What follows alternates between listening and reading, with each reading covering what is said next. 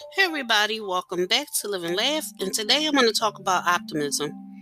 A positive attitude is essential if you want to build self-discipline. What's the point of denying yourself instant gratification if you don't believe that you'll get greater compensation for it in the future? If you suffer from pessimism, realize that along with improving your self-control, you'll need to improve your ability to see the world in brighter colors. 3 easy steps you can take today to become more optimistic include: express gratitude for what you already have.